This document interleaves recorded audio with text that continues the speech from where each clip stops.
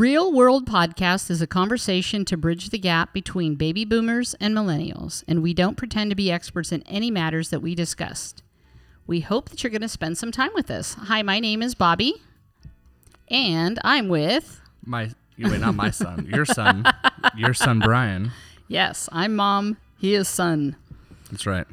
Awesome. So today we are going to discuss evolution and as it kind of reconciles with Christianity.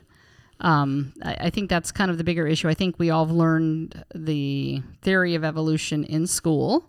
And we'll first, maybe Brian can talk a little bit about that, but then we want to get into the whole reconciliation with Christianity. So maybe, Brian, you could start out with talking about the theory of evolution and how that all works. Sure. So effectively, evolution is a change of heritable characteristics over biological populations, so like humans, over successive generations. That is why places like Seattle or London, where it's a lot colder, tend to have paler people, why people who live in the desert tend to be more tanned or dark.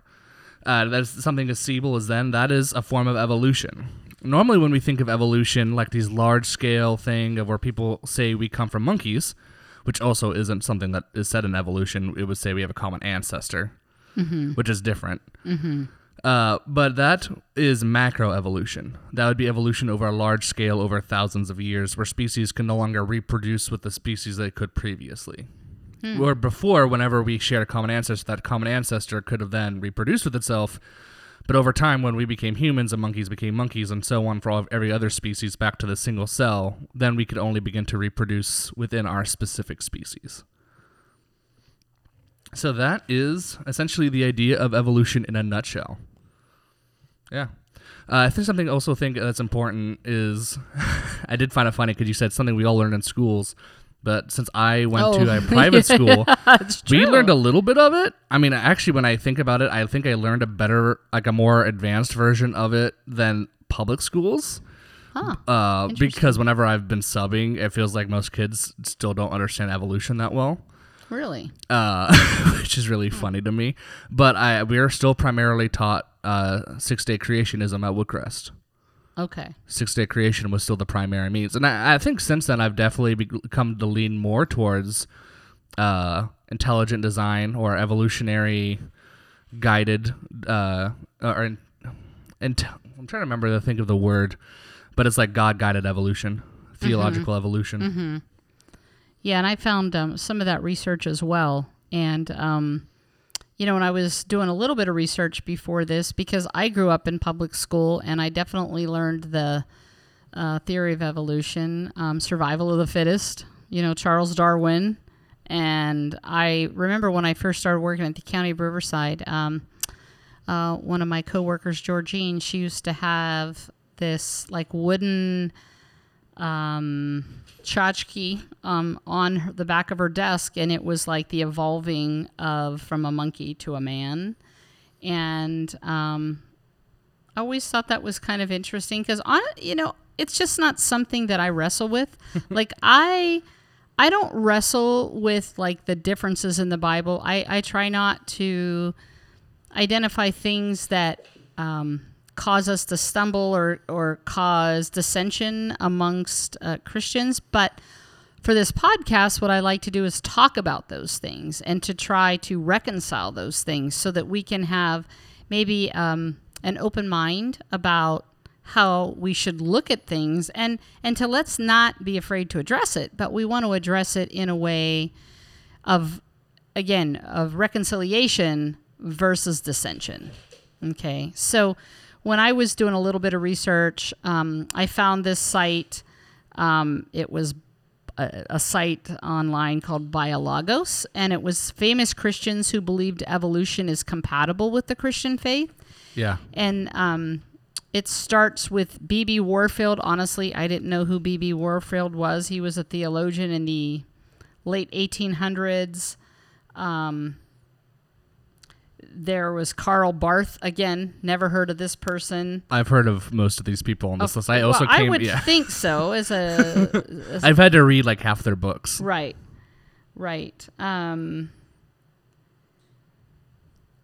I recommend, because I actually saw this list too. I saw this website. Did you see this? So, of course, the name that I recognized the quickest was John Walton.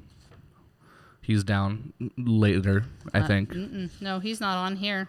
Well, there was a John, I thought. No, not here. But let me just continue. Yeah, you can keep reading the names. Well, let me just share what Billy Graham said, because most of you out there know Billy Graham or know his son Franklin Graham, and so he's somebody more in the current time period. And then there's a couple popes as well that had some interesting things to say.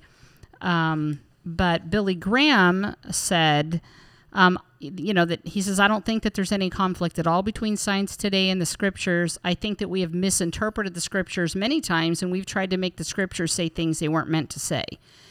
He says, I think that we've made a mistake by thinking the Bible's a scientific book. The Bible is not a book of science. The Bible is a book of redemption, and of course I accept the creation story.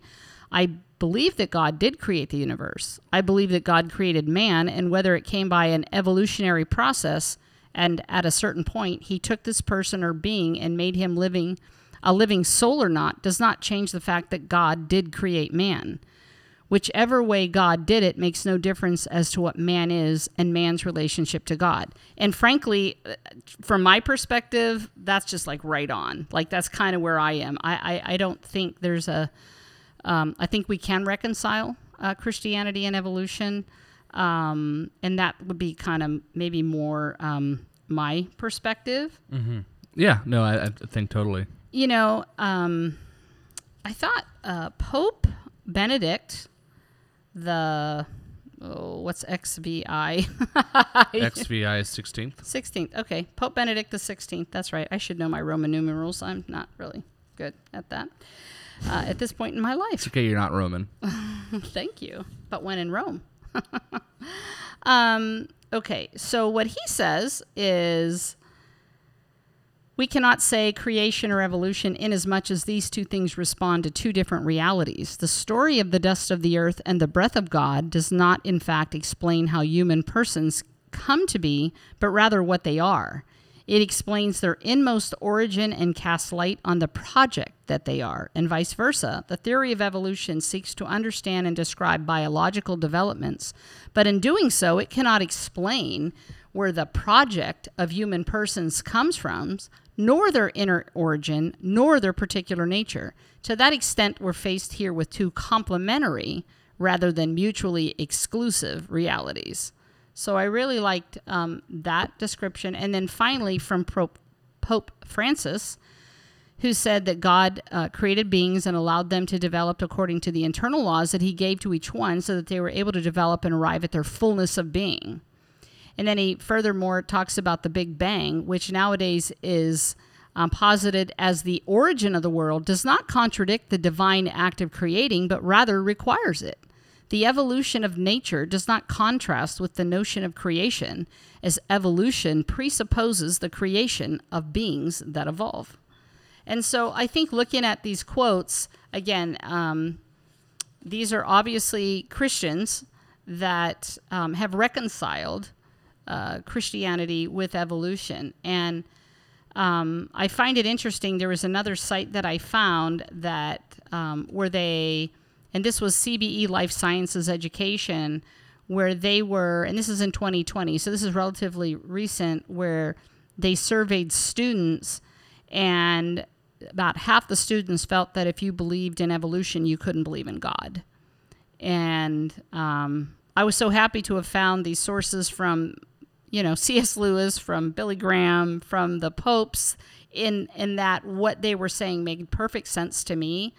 And because honestly, like I said before, it's not something that I really think about. I try not to figure out everything because, frankly, it's like everything else. It's like the Lord knows, the Lord created. There's no question in my mind that he created all. And it was all for his glory.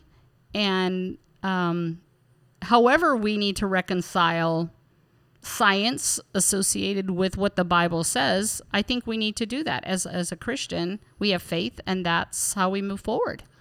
Yeah, I think that is all true. I think going back a little bit, one of the comments I would say was someone said the Bible is a book of redemption. I like that. I like calling the Bible a book of redemption, but I want to be technical. It is a book of theology, and I'm not. That's not me to correct whoever you quoted. that was actually Billy Graham. That's not. Yeah, it's not to correct Billy Graham in some way. It's more Brian so Schutte to is dissing Billy Graham. Yeah, that's right. No, that's my goal here. I'm just smack talking Billy Graham. No, I think what it's important is to look at a book of theology, which would be a book that's the studying God, for what it is. It's not a primary science text. That's why there's certain times where numbers are estimated, but it says it as if it's absolute. It's also why there are some times where we don't know. It'll say a generation's passed, but we don't know how many years is a generation to them. And sometimes it can say a generation's passed, but they mean different numbers at different points. Right. Because, like, for the Torah, Moses grew up an Egyptian. For a generational estimate for Egyptians in their culture at that time was 20 years. Later, when it's like the time of Ezra, and they use generations and stuff, it's 40 years. So it's like, well, who do we use? Do we use the standard Jewish one, or do we use the Egyptian one for Moses in the book of like Numbers and Deuteronomy in those texts? And that's all they're trying to figure out, exactly when Moses and the people left went and left for the Promised Land and all that. And it's not to gear the subject towards that, just because I think those are cool subjects, as we learned from our last week with the Torah. But it's to say that Scripture isn't 100% accurate in the things that don't relate to theology. There are times where it estimates. There are times where it'll say something like that, or it'll use highly figurative language that we won't be able to fully understand, like the story of Genesis. Because even with Genesis, even if we take it a literal 6-day creation, why does a day pass when there is no sun and moon yet? Like when there is no sun that there is for the earth to revolve around yet, how can a day pass? Well, and how long is a day? Yeah. I mean, I think that in and of itself is a big question. And again, I'm not a Bible scholar, but I know that there's somewhere in there that talks about, a day is like 1,000 years and 1,000 years is like a day. And yeah, and that gets to the idea that when God created everything, he also had to have created time. Right. And so since God is eternal, he exists outside of it. So when God creates everything you could say is in one day. You could say everything took eternity.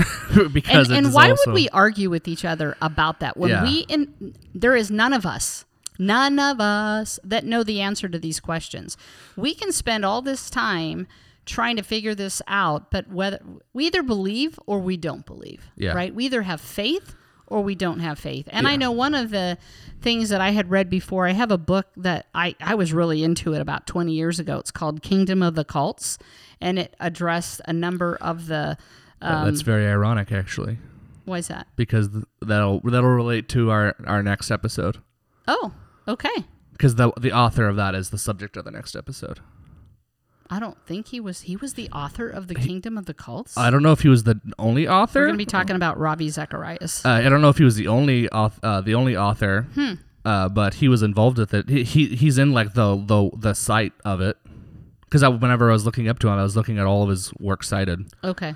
Well, not all of his works cited, but I mean all of the works that when you cite them, you cite him. Well, the Kingdom of the Cults basically is a book that just kind of debunked a lot of the major religions. But one of the things that they talk about in this book that I found fascinating was where they were debunking the whole radiocarbon dating. It is dating. Radiocarbon dating theory and how that worked. And that's, when you hear people say, okay, the world is 2,000 years old or 5,000 years old, and then others that say it's millions or billions of years old. And it's like, okay, well, how do you reconcile the two? And, when with archaeological digs and so forth, they try to identify how old these fossils are. And they talk about radiocarbon dating. And again, they're in this book debunking like how they were doing it. They said it was based upon false information, and therefore it's going to always yield false information. Now, again, let me come back to I don't know. I mean, nor am I going to argue with somebody about this or like take a a stand per se on this issue because, okay, the Bible is the Word of God, and I believe it. And so I'm not going to, it doesn't mean that there isn't any contradictions in the Bible. I think we can find some things where it appears at least that it's contradictory, but I think you can, again, reconcile it. So I think just as we could reconcile some of those things, we can reconcile evolution and Christianity. I mean, clearly, when he made creation in those first 6 days, however long period of time that took, he spoke it and it happened, right? Yeah. Well, when he spoke it, something had to happen in order to make it happen. So why couldn't that be evolution? Yeah. Yeah, no, I agree. And yeah, no, I fully agree, Mom. Well, and I think something also that's important is, I don't know about debunking carbon dating. I know for the most part, I think a lot of creationists have over-exaggerated differences, scientific differences that people get, but in different carbon datings. From what I understand, it's actually pretty consistent for most actual scientists. The only people I've ever heard it's not consistent from are Christians, or not Christian, but Christian creationists. And there's if you're a creationist, that's okay. It was just for the people who are trying to say that has to be creationism. Those are the only people I've ever heard that radiocarbon dating aren't. Well, I find it interesting that, it's Christians that try to debunk science. Yeah. Right? Because then it supports their theory or, of what they believe is their interpretation of the scriptures. But again, unless it's clear, we know that Jesus says, love God and love others. So love me, love others. That is not a matter of question, right? Mm-hmm. So we either follow that or we don't. That's a fact that's in the Bible. There were eyewitnesses. He said it to people.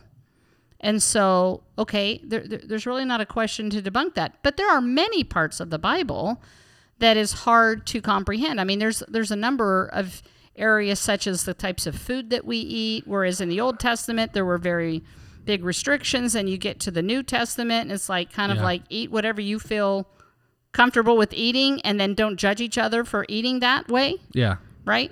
So I was just reading about that yesterday, and it's really interesting how, a carnivore or somebody who likes meat will look down on a vegetarian and vice versa. And it's I don't even understand it. Why would you care what somebody else chooses to eat? Why is that relevant to you? I'm a carnivore almost exclusively. There's actually, so this is a little bit random. There is a football player. I mean, I do too. I love spinach and broccoli. Those are definitely my two favorites. But there was a running back for the Houston Texans back when I was in high school named Arian Foster. He was a vegetarian. Okay. And I just remember always being so my mind was always blown by how much in shape he was. Yeah, for eating vegetables. when I think of someone, I can't think of someone being that built without any meat. So he must have had some great protein substitutes or something. Right? Whey protein. Definitely. Well, there's another site as I was going into this research that I thought, as soon as I found it, I thought, oh, this is Brian's territory because Brian is my thinker. I remember when Brian was younger having a conversation with Brian. And so I had 3 sons. And I remember Brian saying to me, because Brian was always such a great student, being a good student was very important to him. It's because I saw what happened to Jake and Scott when they weren't. Well, that's not true. They were joking. good students. They were good students. They weren't great students, right? But I remember you saying, well, Jake was the jock, Scott was the comedian, so I needed to be the thinker. I don't remember that, but I remember that. You were a teenager. You were probably about 15-ish, and I remember having that conversation with you, and it's well, that's interesting, because I do think brothers tend to compare each other. That's just really, not that sisters don't, because I think they do too, and we just, why do we always do that as humans? We're always comparing ourselves to others instead of comparing ourselves to the Lord, right? Comparing, how do we meet the Lord's tests for us? How are we glorifying him with whatever it is that we're doing? Isn't that what we should be focusing on versus how do we compare to our sister? How do we compare to our brother? To the world for sure. I'm just going to input there that I have changed my answer. I don't know which of those three I am, but I'm pretty sure Jake's the smart one because of all of his financial investments. Well, I think Scott's coming right behind him there. Oh, yeah, Scott's doing really good, doing pretty too. well with it, too. Yeah, definitely. Unlike, let's look at it this way, very unlike your parents, who haven't necessarily made good investments. Although real estate in the last couple of years, it was great buying a house. I mean, we've done pretty well over the last year with the craziness of the market. But yeah, totally. Outside of that, maybe not so good. So I think you're bringing up some stuff. So I wanted to share this site with you, and then I want to read some of this, Brian, and then maybe you can debunk it or support it or however you want to handle it. Sure, that sounds fun. So this is a website called thinkersbiblestudies.com, and I found it very intriguing. And kind of like the purpose of this site is to help Christians engage in intelligent conversations with doubters and unbelievers. And so, like, this has actually been one of my issues, like, for me personally, because I'm not real good at, like, I'm a challenger, right? I'm an 8. And I want to challenge, but when it comes down to facts, because I'm a big picture thinker, I'm not good at debating the details because my memory isn't good and I'm just not good at it. I'm just not. But from a big picture standpoint, so what I always like to do is start at the beginning, whereas we have 30,000 manuscripts that date back to, like 58 AD. And it's like, okay, how do you debunk that when they're 99% the same? How do you say that this is inaccurate? Because I have friends that would say, oh, the Bible was written by man.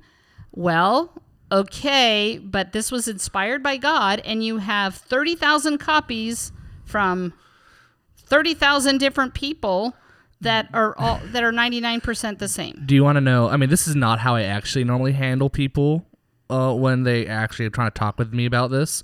But do you know what my normal mental response is? Or I'll say this, but I'll say it kinder. Is I say, okay, so you're talking about textual criticism. And they kind of go, wait, what's that? As textual criticism is the science of understanding how texts change over hundreds or thousands of years. Essentially, it's the evolution how of text. We text each other on our phone? Yes, it's like, yeah. So when they're saying like, oh, Bible is written by man, it's changed so much. That what they're saying is that through the process of textual criticism, we can then deduce that Jesus never claimed to be God or anything like that in the original Gospels. Right. And then I say, okay, well, do you know how we get the process of textual criticism?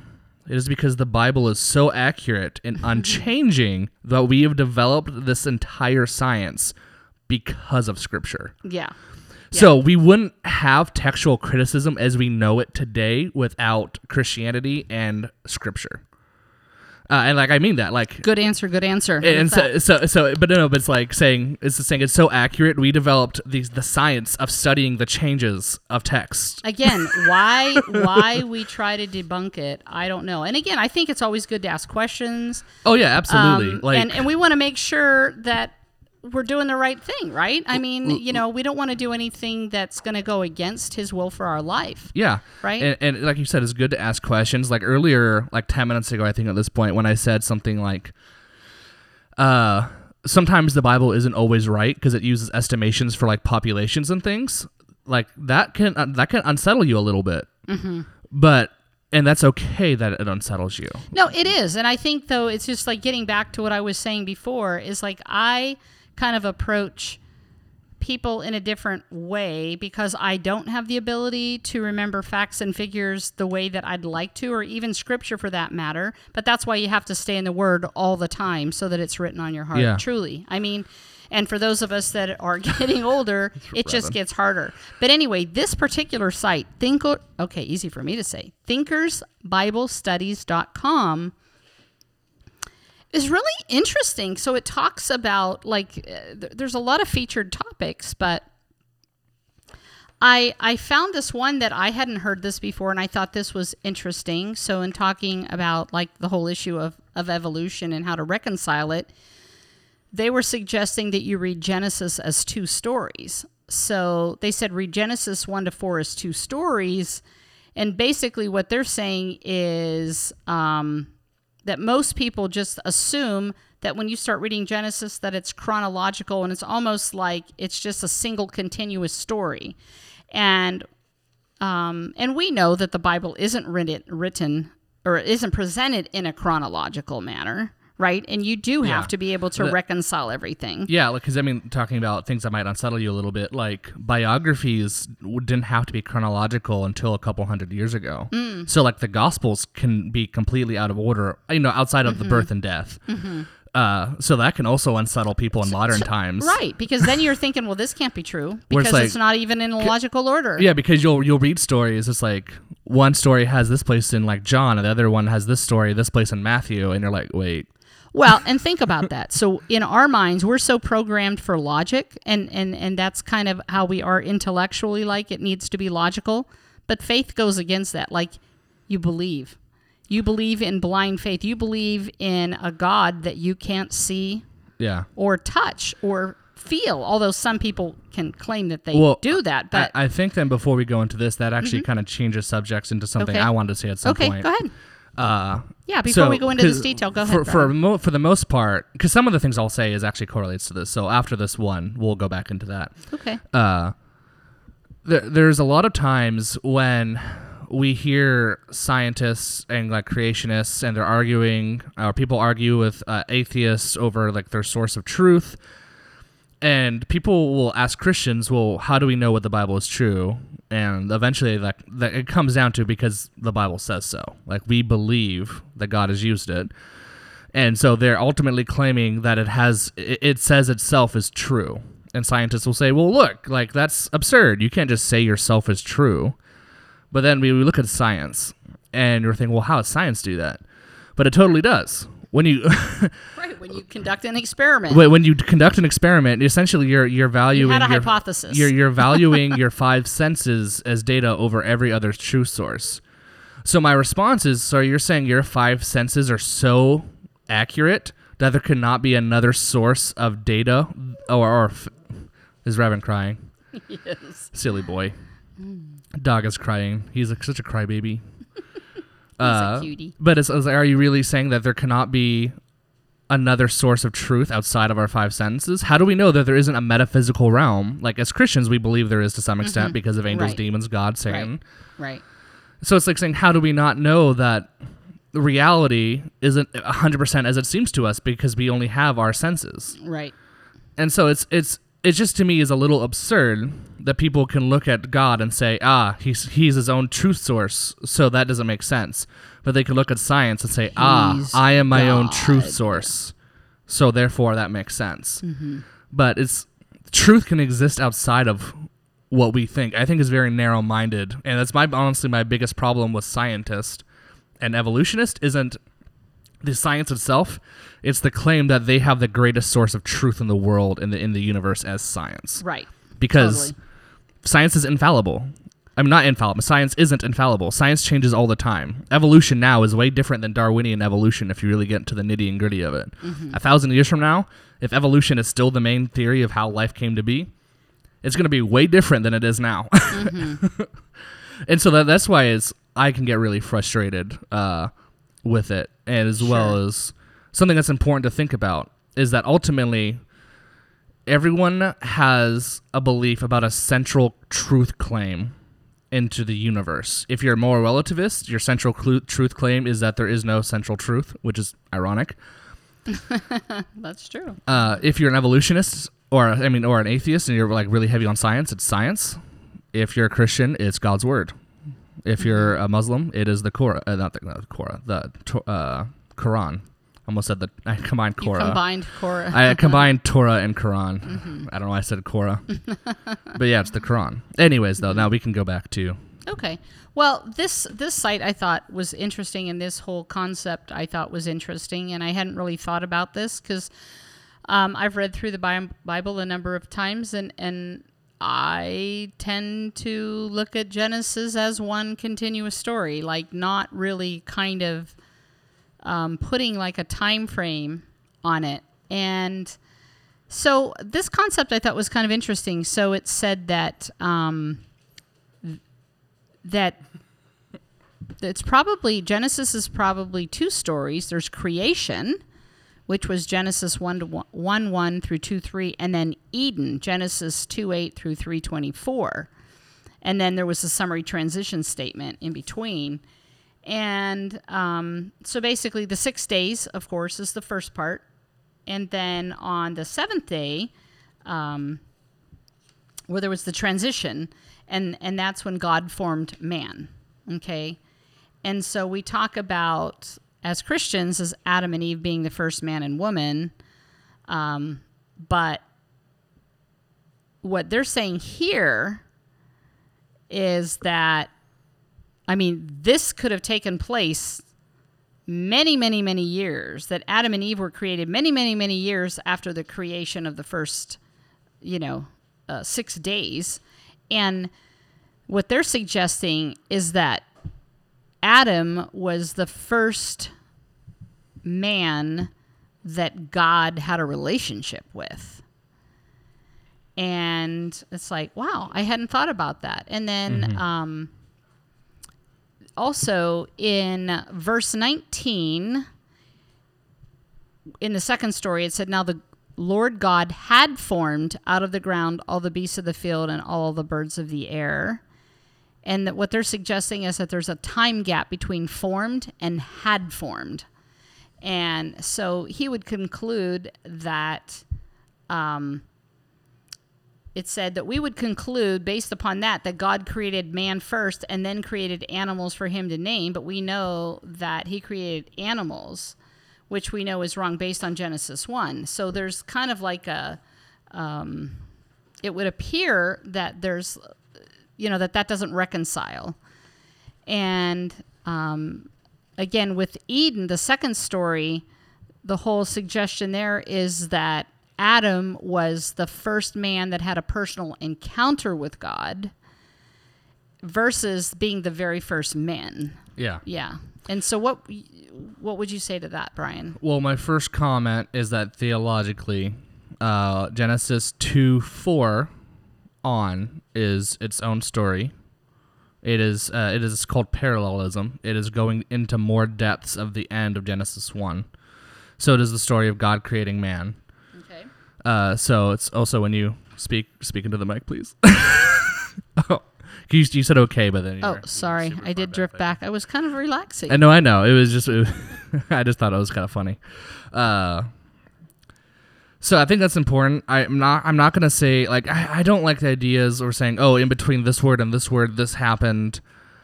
I mean, like Genesis 1 tells us God created everything in its time. Right. I think ultimately the biggest conclusions we should need to draw from Genesis 1 is that in Genesis 2 is that God created the world and he created us very intimately. He created us with a soul. When it comes to evolution in us, my working theory is that Adam was the first person with a soul. And then in that sense, he was the first person God was able to have a relationship with. Right, which is kind of what I was talking about, was basically that distinction there, that recognizing that although many Christians believe, and it's kind of implied that Adam was the first man, he was the first man of which he had a relationship with God. But there could have been many men that evolved, however they evolved. Yeah. No, totally. And that, maybe breathing life into Adam was breathing a soul into Adam. I mean, yeah, when it says he breathed the breath of life, that is the soul. Like, that we know theologically that is for sure what that's trying to say. That is God creating, that is us being made in his image. That is that aspect of us that is deeply theologically intertwined into who God is.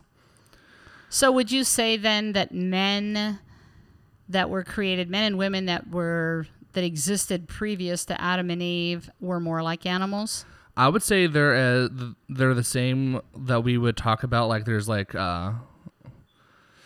I'm trying to remember some of the other names of like, because we're Homo sapiens.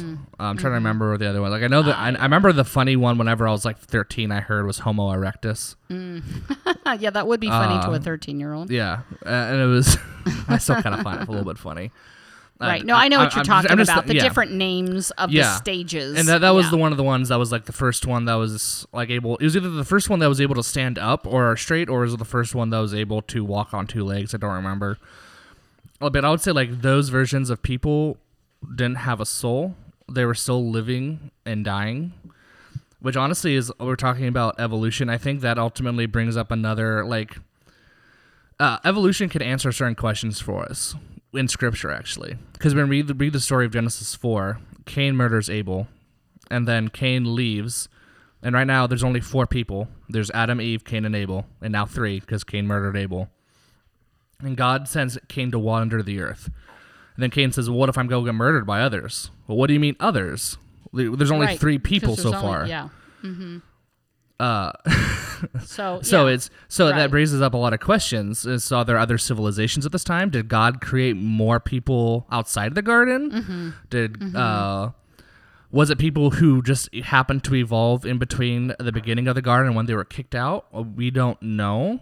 But that answers the question of if people were evolved and they all got still affected by sin because of Adam's choice, because we have a shared human nature. So when essentially one person's nature is polluted, that pollutes everyone's nature, if that makes sense. Mm-hmm. Then... Thanks, original sin. Yeah. then they're still going to suffer from the original sin, like like everyone else does. Mm-hmm. As well as that makes sense as to what Cain's complaint is. As well as to how civilizations all began to flourish across, like why we can find different remnants all around the same time period, 20-some thousand years ago or whatever, back at that point. Or I mean, not 20, like, or is it 3,000 or 4,000, not 20,000. But it's why we can find things like that would hint at those ideas. Right. Otherwise, it's a lot more confusing. There's a lot more we have to reconcile. But when we do that, when we reconcile evolution with the Scripture, then that raises up other ideas, because death, theologically, didn't occur until we had sin. Mm-hmm. And that is also like, well, if people were evolving, that means they had to have been dying, because that's how evolution occurs. Right. So then, yeah, that just raises up whole other issues, and we have to figure out, well, was Adam immortal then, like a special type of immortal because he was the first one of the soul? Like, did the soul because the soul goes to heaven after we die? Right. Does that make our bodies immortal when our bodies were perfect? Like, we don't, like, it raises so many other questions that we don't have answers to. Mm-hmm. But on the other side, I do think it also does answer one more question about death. Because when God warns Adam and Eve to not eat the fruit of the knowledge of good and evil or they'll die, that seems to imply Adam and Eve know what death is. How would they know what death is if death hasn't happened? True. I mean, like, think of the lifespan of a fly. It's only like a couple weeks, right? Mm-hmm. So they probably saw a dead fly at some point or something. Mm-hmm. And were like, hey, why isn't this moving, God? Mm-hmm. And he'd probably say it's because it's dead. Yeah. So I think to some extent death probably had to have happened before all of the first 3 chapters of Genesis happened. Mm-hmm. Or not, I'm sorry, before chapter 3 in Genesis happened. Mm-hmm. Well, and I guess the question that we could ask ourselves is, why does all of this matter?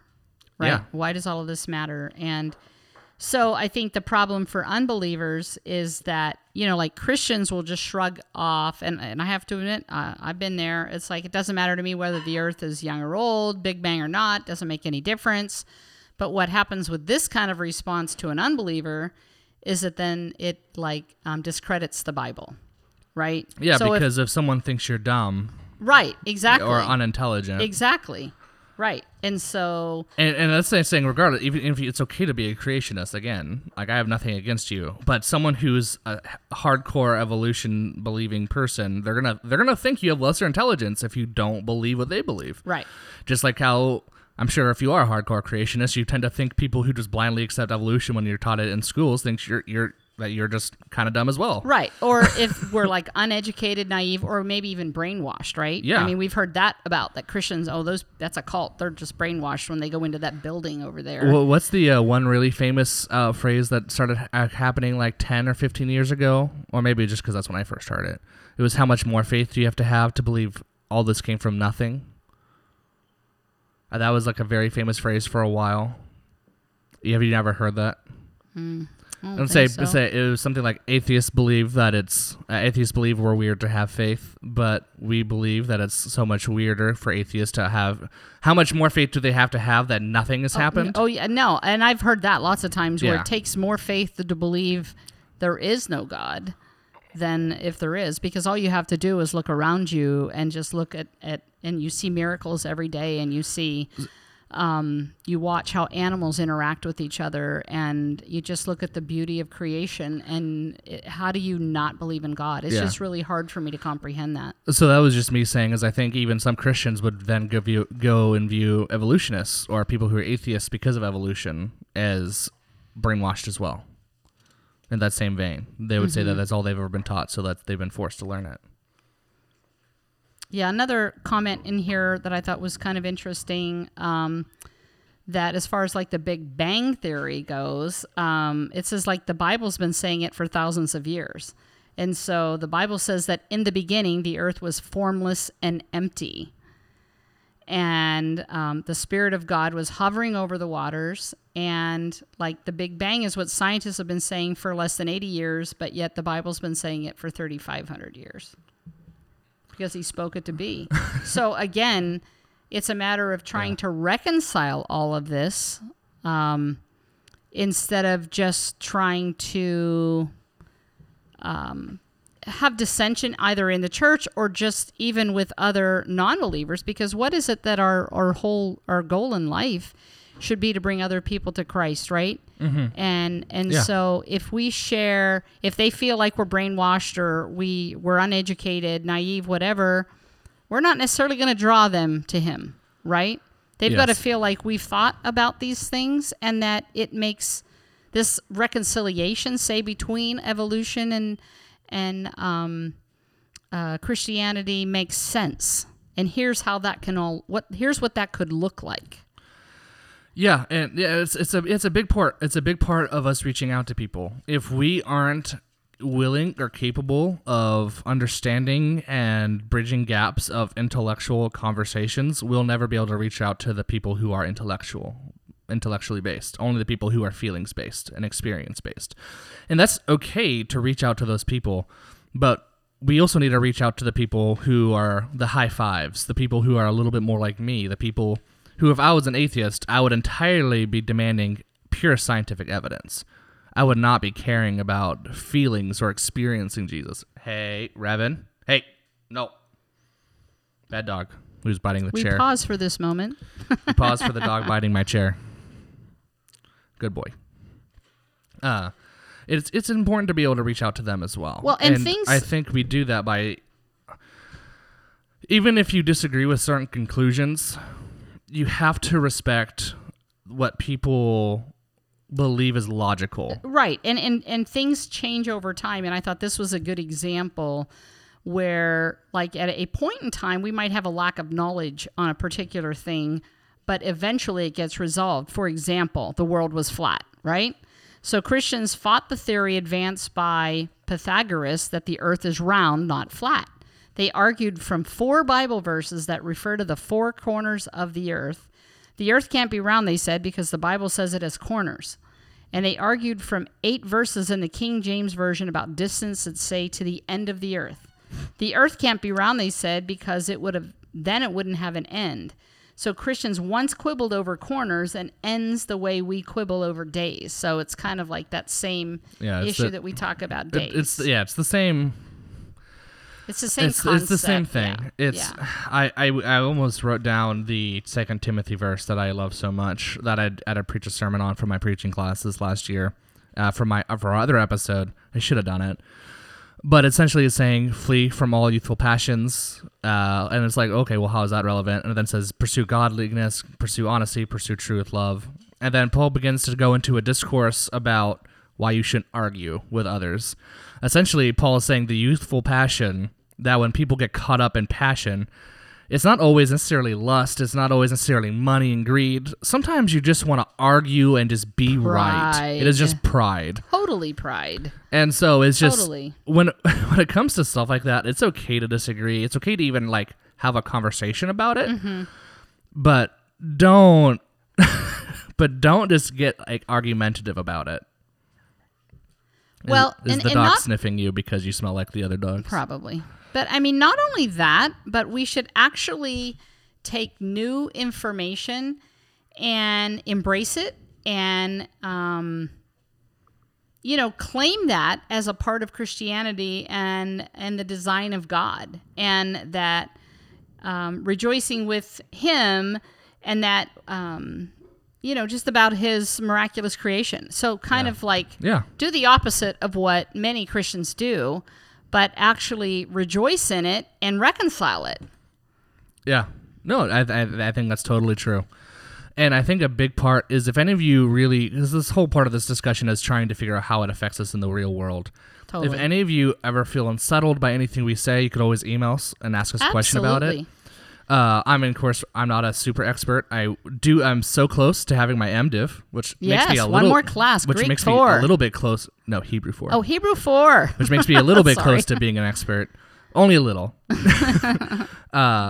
But that's Far more than me. I would challenge anyone out there, because I'd actually had an evangelism and follow-up class, and the professor says we have too narrow of a view of evangelism, where it has to be the sermon from the pulpit, and in reality, evangelism is discipleship. Mm-hmm. And it's the process of discipling, and once you have a relationship with someone and they get saved, you still disciple them for a long time. Right. And saying, but in that process, when you begin conversations with them, like ask them what they believe. They're going to be more willing to hear what you believe if you ask them what they believe. Mm-hmm. And nothing will challenge you or make you grow as if someone asks you hard questions about your faith, and hard questions about something you might not be super familiar with. Mm-hmm. Awesome. Well, as I don't know if you have any closing thoughts. I have some Bible verses. Okay. Whenever we want to get to that section. Yeah, go ahead. Okay. So for some ending verses, like we always like to do, I have a special treat for you this today as well. Okay. But it's not the first one; it's the last verse. Okay. So Job 38:4. This is God speaking to Job after Job finally says, "Okay, God, like I don't understand anything. Like, what are you doing?" Mm-hmm. And then God responds with, "Where were you when I laid the foundation of the earth? Tell me if you have understanding." And then he proceeds to go on to say other things like, Did you measure the foundation? Like he begins to ask like very sarcastic. I don't even remember that. Like, my word! And he's beginning to say he says this. Wow. God is like very like not. I wouldn't say God's being a jerk, but it's like God's being sarcastic and God's being a little bit in Job's face because Job is calling out God and God's like, do you even understand what you're saying when you're saying I'm not just? And it's just to say we should never be so arrogant as to assume we have all the answers. For anything, but especially with like the creation of the world. If you're a hardcore atheist and you're listening to this and you believe in evolution, that's totally fine. I mean, it sounds like me and my mom both agree evolution is how God used as creation. Mm-hmm. But that doesn't mean we were there to witness that happen. Right. So even if we believe something that's scientific, we weren't there, so we can't know for 100% certain. Right. Vice versa, if you're a creationist, unless you're one of the couple people who claim to have visions of God creating creation, because I haven't even heard of any of them. It was actually not related to this. It was to the Ravi Zacharias when I was looking up stuff about him. Not something he did, but someone talking to him claimed that. But yeah, we should never be so arrogant as to assume we have all the answers. The concepts behind evolution have changed since Darwin. 1,000 years from now, they won't be the same ones that we have as current. Psalm 139:13. It's a verse you guys all know, and if we ever have an abortion subject, that'll probably be one of the biggest verses we'll be talking about. For you created me in my innermost parts. Mm-hmm. You wove me in my mother's womb. And regardless of how you want to talk about what that verse means, because ultimately what David is saying is, God, when I was created, you created me intimately. You created me with love. You created me with care. And that's the epitome of creation. Regardless if you believe in creationism and the literal 6 days, or if you believe in God-guided evolution or another theory, the biggest conclusion we need to draw from Genesis 1 and 2 is that God created us with care, with intimacy, with love, and that he cares about us deeply. And he went into detail about Adam because he had a relationship with Adam, right? Which is what he desires to have with each of us. And then last but not least, here is a verse from the Brian translation. Wow. This is from my Hebrew 3 class. It's not that much different from the normal Genesis 1:31. Then God saw all that he made, and behold, it was very good. And it was evening, and it was morning, a sixth day. And I really love it because when I say behold, I actually translate it as he saw it was very good. And that's normally what a lot of people translate it as. But the word there is called hine. And essentially it's whenever you see the word behold, where it's like, it's almost like this verb of like, look, look at the greatness of this. And so it's like, think of a moment where you're in awe. So when it says God saw it was very good, it's like God created everything. He created us, and he was in awe of us. Not in a way like he worshipped us or anything weird. No, but I can totally relate because what I think about is having had 3 children. It's like after you get to see your baby for the first time, it's like, behold. It's like, oh, I'll cry now. Yeah. It's like nothing you can even relate to anything else. Like there is just this awe. That's actually what I was thinking of. That was actually a question I was going to ask you. Was, do you feel like you identify with that? Totally. And so, yeah, I think if you're a parent out there, that moment where you first see and hold your baby. Yes. There is absolutely nothing like it. That is probably almost exactly what God was feeling when he created and he finished creating. And then he rested. And yeah. So that's Genesis 1:31 out of the Brian translation. Awesome. Well, I like the Brian translation. It's not too much different from most other translations, but.